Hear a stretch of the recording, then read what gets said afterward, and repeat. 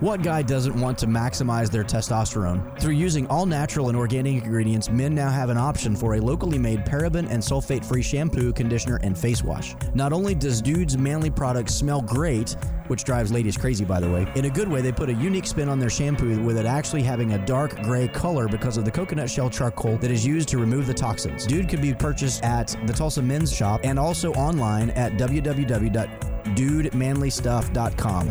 That's DOOD, manlystuff.com. This is Dr. Chad Edwards, and you are listening to podcast number 93 of Against the Grain. This is Diana Edwards, and I'm here with Dr. Chad Edwards, and we're continuing the discussion of cardiovascular disease. Now, in our last podcast, we actually discussed endothelial function and its relationship to cardiovascular disease. Now, if you haven't heard that one yet, you may actually want to go back and listen to it first so that you have a much better foundation for what we're talking about today for episode 93. Very cool. So we have a couple of visitors in the recording studio with us today. We have Doofy and Gizzy, the two dogs, and also known as Lucy 1 and Lucy 2. Yes. No joke. That's really what their names are, Lucy and Lucy. And so if you hear any extra noises or barking or sniffing or grunting or anything like that, that's one of the mutts. It's not Dr. Edwards. Well, probably not. You never know. Okay, so today we're tagging on with the endothelial function discussion that we talked about last week, and this is one of my favorite topics. I mean, I love this topic because there's a lot of cool things that you can do here that can really change cardiovascular disease, and a lot of things that we can evaluate that are not evaluated by traditional medicine, which opens the door, wide for Revolution Health patients. And what we do in our clinic from a functional medicine perspective, we are driving down to what is causing the problem for hypertension, cardiovascular disease, atherosclerosis, all kinds of things, and we can do something about this. So the endothelium, as we talked about, just to recap a little bit, the endothelium, the lining of the artery is called the endothelium, and it maintains vascular health, and it does that by the endothelium does that by a balance between 5 different things: dilation and constriction, growth, inhibition, and promotion, antithrombotic and prothrombotic effects, anti-inflammatory and pro-inflammatory effects, and antioxidant and pro-antioxidant and pro-oxidant. There we go. That's a hard one. I was getting my words mixed up. And pro-oxidant effects. So the endothelium has to balance all of those, and you have to be able to have some vasoconstriction. But you also have to have vasodilation, and you need the right amount at the right time. The problem is standard American diet, standard American sedentary lifestyle, the toxins to which we're exposed, all kinds of things tend to tip the scale more toward cardiovascular disease, and we want to tip it the other way. So nitric oxide is one of the most essential components to promote I'll call it the left side of the teeter-totter, which is the dilation and the growth inhibition, antithrombotic, antioxidant, anti-inflammatory effects. And the other things are counterbalanced by a number of things that we may talk about in some other podcast. So nitric oxide is one of the most important molecules for overall endothelial health and function. So it's pretty cool stuff. Well, and that's great. And now we kind of understand some of the things that it's responsible for. But what exactly is nitric oxide itself? So nitric oxide is a colorless, odorless gas, and it has a very, very short half-life. It's only like a couple of seconds. And there are some things that you can do to prolong the lifespan of nitric oxide, but it is simply a gas composed of a nitrogen and an oxygen. So it's not nitric oxide, which is N2O, and it's not nitrous that you use like in your car to, make it go faster and all those things. Well, what do I get at the dentist? That's nitric oxide. I'm sorry, nitrous oxide. There's too many icks and us. Sounds like a relationship problem. Too many icks and us. No, that's nitrous oxide, N2O, and wait a minute. Yeah. So regardless, NO is nitric oxide, and it's a gas composed of those two things, made in your body, short half-life, and it helps balance the effects. So the nitric oxide is actually produced by the endothelial cell, and there are 3 different enzymes that make it, and it's called nitric oxide synthase. And there's NO1, NO2, and NO3. NO3 is also called endothelial nitric oxide, or eNOS, and it's usually symbolized by a little e, big NOS, or capital NOS. And what nitric oxide does is it actually binds to soluble guanylyl cyclase, or SGC. So I'm getting biochemical gooped out. Just bear with me for a second. Oh, here we go. I won't get too deep here, and Diana will always bring me back if needed. But so it binds to that stuff, which is an enzyme, and the purpose of that is to increase a chemical called cyclic GMP. Now, most people don't care about that, but if you have erectile dysfunction and you have endothelial dysfunction, then you should care about it, because the phosphodiesterase enzymes work on some of this stuff. So, like your Viagras and things like that, they work on this stuff. So cyclic GMP then acts on cyclic AMP, and cyclic AMP is what actually does a lot of the effect, especially with relaxation and dilation. So when you want an erection, you want to be able to have dilation of those blood vessels, and that is, the effect of nitric oxide is that it affects cyclic GMP and then cyclic AMP. And the phosphodiesterase enzyme is the enzyme that kind of breaks down or deactivates cyclic AMP. And the phosphodiesterase inhibitors like Viagra and Levitra and Cialis and all those things are called phosphodiesterase inhibitors, or PDE5 inhibitors. And so they block the breaking down of cyclic AMP, which means cyclic AMP is there and active longer. And what that means is that you have more vasodilation. Yeah. And so if you have erections and endothelial dysfunction, then the phosphodiesterase inhibitors can help with that and help with some vasodilation. And also, if you go to the emergency room and you have chest pain, then one of the first things that we're going to do is, or if you call the EMTs or whatever, one of the first things they're going to do is they're going to give you nitroglycerin. Squirt 3 times, squirt it under your tongue, or put a little tablet under your tongue and let it sit there. That stuff works to increase nitric oxide. So the reason that they say don't take Viagra if you're using these other drugs is because it will result in so much vasodilation that you lose all of your blood pressure and pass out, and all those. So you can have a profound hypotension. So you have to be very careful in using those things in combination. Sort of makes sense? Yeah, absolutely. So now that we kind of understand what nitric oxide itself is, what exactly does that have to do with the endothelial function itself? Yeah, so as we talked about, endothelial function is extremely important for cardiovascular health, and nitric oxide is one of the most important things that maintain endothelial function. And endothelial dysfunction, where the endothelium is not functioning appropriately, is often due to a loss of the relaxing factors like nitric oxide, and nitric oxide is one of the primary ones, and or an increase in the things on the other side of that teeter-totter. So, you got relaxing factors and constriction factors. And so here, nitric oxide is one of the major relaxing factors, and the increasing factors would be things like endothelin, angiotensin II, aldosterone, those kind of chemicals, which are beyond the podcast for today. So nitric oxide loss, not having enough, is generally due to one of 5 or 6 things. So decreased endothelial nitric oxide synthase activity, or eNOS, or decreased cofactors for nitric oxide synthase, or attenuated nitric oxide release, meaning that you can't, there's something preventing you from releasing nitric oxide, or decreased nitric oxide bioavailability, or increased nitric oxide degradation. That's a whole lot of words. You did it well. Whew, I don't know. Let us know what you think. Give us your comments. So the nitric oxide, again, has a very short half-life. So there are some chemicals in your body that serve as reservoirs for nitric oxide. And to be clear, this stuff, when it's made, it's like instantaneous. It sounds like flash paper. Yeah, basically. That's kind of what it is. You got the signal, you make it, and it's gone. It's really, really fast. It's a very short... It's amazing it has any kind of impact at all. Right. But so that just kind of underscores the importance of all these systems and making sure that biochemically those things are firing on all 8 cylinders. But you do have chemicals that will serve as nitric oxide reservoirs, and they're thiol type chemicals, and most people aren't going to care about that. But things that we often recommend at Revolution Health are going to be things like N-acetylcysteine, which we use for a number of things.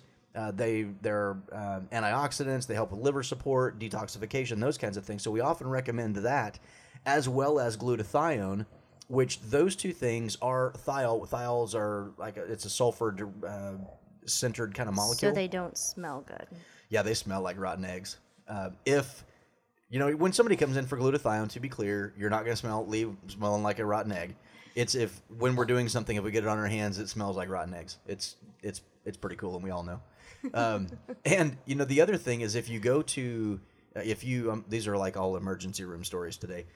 So if you overdose on Tylenol, that Tylenol causes damage by oxidative damage in your liver. And so we will give N-acetylcysteine in the emergency room, either oral or IV, because that helps to regenerate glutathione, which is the master antioxidant and prevents the oxidative damage that Tylenol would cause. So those are some things that serve as a reservoir and can prolong the activity of nitric oxide. Take it from where it's a half-life of a couple of seconds up to even minutes, up to like 10 minutes or so. So that stuff can really make a big difference. And if you're deficient in glutathione, deficient in N-acetylcysteine, then you may have a higher risk for cardiovascular disease. Albumin's another one that kind of holds on to nitric oxide and can be beneficial. Gotcha. Beautiful. So we kind of now know how the relationship is between it and the endothelial function. How exactly does it work in that relationship? Yeah, so the effects of nitric oxide are going to be things like vasodilation. Again, it's on the left-hand side of that teeter-totter. So vasodilation causing your blood vessels to open up. It's anti-atherosclerotic. That's a big word. Mm-hmm. So your cardiovascular disease, you have atherosclerosis or plaques in your arteries, and there are a number of biochemical mechanisms by which this nitric oxide stuff is anti-atherosclerotic. So very important, very cool stuff. You want to make sure that you have good levels of nitric oxide. In fact, this stuff was the subject of a Nobel Prize. I think it was 1998. What was his name? Ignarro. I forget his first name. Won the Nobel Prize for some of this stuff related to nitric oxide. Nitric oxide is also antiplatelet. So, we take aspirin, especially around cardiovascular disease. We think aspirin is beneficial. You get these platelet plugs, and so you don't want too much platelet stuff. Nitric oxide can help with that. Anti-growth. And when you look at how atherosclerosis works and the blood vessel with dilation and what we call hypertrophy or getting thicker causes the lumen to kind of shrink. So growth in that regard is bad. So nitric oxide is anti-growth. And then finally, nitric oxide is an antioxidant. And it works specifically with superoxide anion. It works with some other things, but it also decreases oxidized LDL. And if you listen to our last podcast, we talked about how LDL in its native form is not atherogenic. But when it's oxidized or damaged in some other way, it is identified as abnormal. Your body then mounts an inflammatory immune response and goes in and tries to clear that stuff. And so nitric oxide decreases oxidized LDL, which is very, very cool. So it's got a lot of mechanisms that are working against cardiovascular disease. Nitric oxide's good stuff. All right, so now you have had this huge platform on this amazing nitric oxide and told us all these great things. It's got a short half-life, so we want to make sure that we have enough of it. So how can we make it? How can we make sure we have enough? Yeah, there's actually two different pathways through which we make nitric oxide. The first one is the L-arginine pathway, and there are a lot of workout supplements and things like that have L-arginine in it. And I actually used to prescribe a lot of L-arginine thinking that was going to help enhance nitric oxide because of this mechanism right here. Now there's some perils in that theory, but basically L-arginine is a precursor to nitric oxide, and the endothelial nitric oxide synthase, the eNOS, works on L-arginine to make nitric oxide. So the theory is that in many reactions in chemistry, biochemistry, in the human body, testosterone is a good example. When we give testosterone, the higher your testosterone, the more you're going to convert it over to estrogen. So the more you increase the substrate, the more you increase, the final outcome. And so it drives the reaction to the right, is what we call it. With nitric oxide, that's not the case. You can take all the L-arginine in the world you want, and there is a ceiling effect. In fact, the nitric oxide synthase enzyme has what's called a Michaelis-Menten constant, or a Km, and in biochemistry terms, that means above that level, it doesn't make any difference how much you give it. It's not going to change. You're going to max out. Exactly.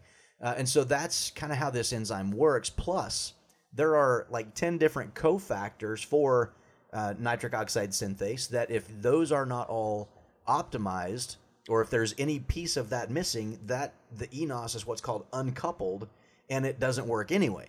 So giving L-arginine can actually cause a problem in some of those patients, especially if their nitric oxide synthase is uncoupled.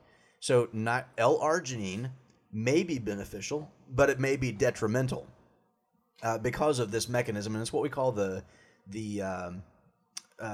L-arginine, or the arginine paradox, because giving it can actually cause more of a problem, even though that's what. Gotcha. You got to know what you're messing with. Exactly.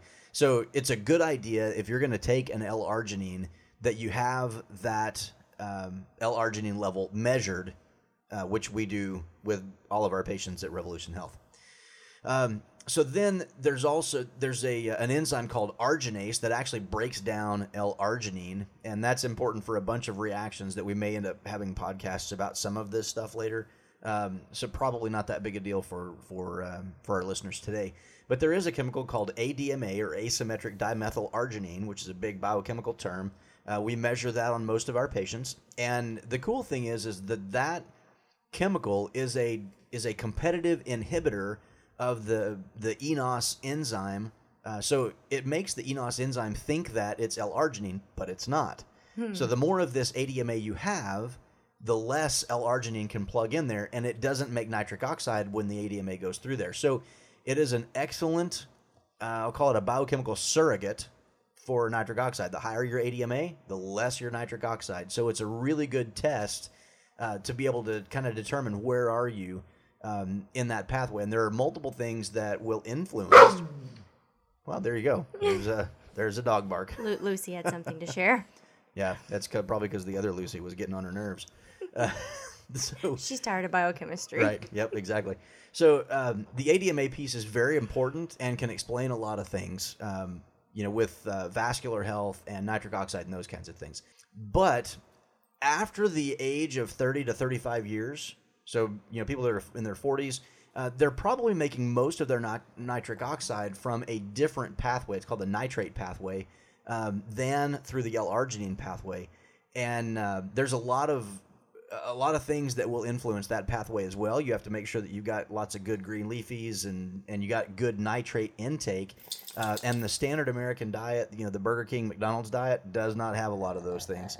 So you got to make sure that you're getting good intake of those things as well. So it's two different pathways. Well, at this point, so you're talking about the average age of about 40, over 30, 35 years of age, and they're switching those pathways. Does that mean that the L-arginine is done? So even taking the L-arginine supplementation, is that going to open that pathway back up, or are they just purely nitrate? No, it looks like, we suspect that they're pretty much going to be more nitrate dependent.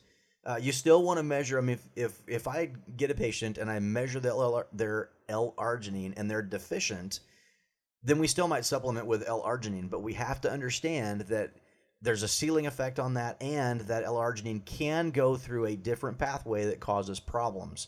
So you have to be careful with that. Okay. Of course, in certain situations, we are still going to want to increase our nitric oxide. So how exactly do we go about that when it is appropriate? Yeah. So, and really for most Americans and for most of our patients at Revolution, we do want to increase nitric oxide. That's, I can't find a time where we're going to have too much of that, even though you want balance. The reality is that we need good nitric oxide. So the first thing, measure your L-arginine, and if it's deficient, then take L-arginine. Also consider supplementation of L-citrulline and other methylarginines. But again, you got to be careful with that pathway, but we keep that in mind. Number 2, make sure that you've got good amounts of dietary nitrates. So nitrates are going to be in your green leafies. A lot of your vegetables, they're going to have more of your nitrates. Beetroot powder, excellent choice for this pathway and making nitric oxide. This is enhanced with vitamin C and polyphenols. So polyphenols are going to be your vegetables and things like that. We have a supplement at Revolution Health. You can certainly get it online as well, called Neo 40, Neo 40. And this stuff was formulated, if I understand correctly, by Nathan Bryan, Dr. Bryan, and he has written several books on nitric oxide and its effect on the human body. And there are studies on this stuff. And in fact, one study showed that taking Neo 40 lowered blood pressure 10 points, systolic blood pressure 10 points, inhibited platelet aggregation by 20 points, and had some flow-mediated dilation, I think, by 30% as well. And that effect was seen within an hour. Impressive. So very quickly, we had some good benefit in those systems. And additionally, it also lowers your CIMT, which is the carotid intimal medial thickness score, which also goes along with some cardiovascular disease risk things. So we suspect that this is because of the overall vascular health being improved by increasing nitric oxide. The next thing that you can do is increase eNOS activity, that enzyme that makes nitric oxide. And there are a few ways to do that. I'm going to use a bunch of big words because I don't know how else to do it. Tetrahydrobiopterin, or BH4, it's kind of a folate derivative chemical that is involved in methylation and things, and that helps that enzyme to work. Glutathione, we talked about that as a reservoir, or allowing the nitric oxide to kind of bind to it and being a reservoir for it. FAD, or flavine adenine dinucleotide, I think I'm saying that right, and calmodulin, as well as co-substrates such as NADH. Now, we also have a supplement at Revolution called Benagene, which helps the NADH-NAD ratio and is shown to be beneficial for a lot of things, and we'll definitely need to have a podcast about that one. So Benagene, the chemical name is oxaloacetic acid, which is part of the Krebs cycle, and that we suspect is going to have some increase on the eNOS activity as well. You can prolong the activity of nitric oxide, and again, we talked about glutathione and N-acetylcysteine. And then there are some other things that you can do to help increase nitric oxide. There are some medications that you can take. I'm not a big fan of statins, but they do have their place in some patients, and that can increase nitric oxide. Aspirin has been shown to do that. ACE inhibitors like lisinopril, which is not my favorite one, but things like benazepril, those kinds of things. ARBs, or angiotensin receptor blockers. Your direct renin inhibitors like spironolactone, and I think indapamide is the other one. Calcium channel blockers, the dihydropyridine calcium channel blockers, and for women, estrogen can help increase nitric oxide. So there's a whole litany of things that you can do at Revolution. We want to make sure that we evaluate those pathways so that we understand what needs to be worked on, what's already doing well, and we fix the ones that are wrong. Perfect. Neo 40, I'm thinking it's the new Viagra. And we're going to talk more about that kind of stuff in one of our future podcasts. So that's your little teaser. There you go. We've got a big, if your Viagra isn't working, we'll explain why. Exactly. Alrighty, thanks guys. Be sure to go on to iTunes and give us some ratings. Let your friends know about the podcast. If it's not good, let us know. Other than that, we'll see you next time. Thanks for listening to this week's podcast with Dr. Chad Edwards. Tune in next week where we'll be going against the grain.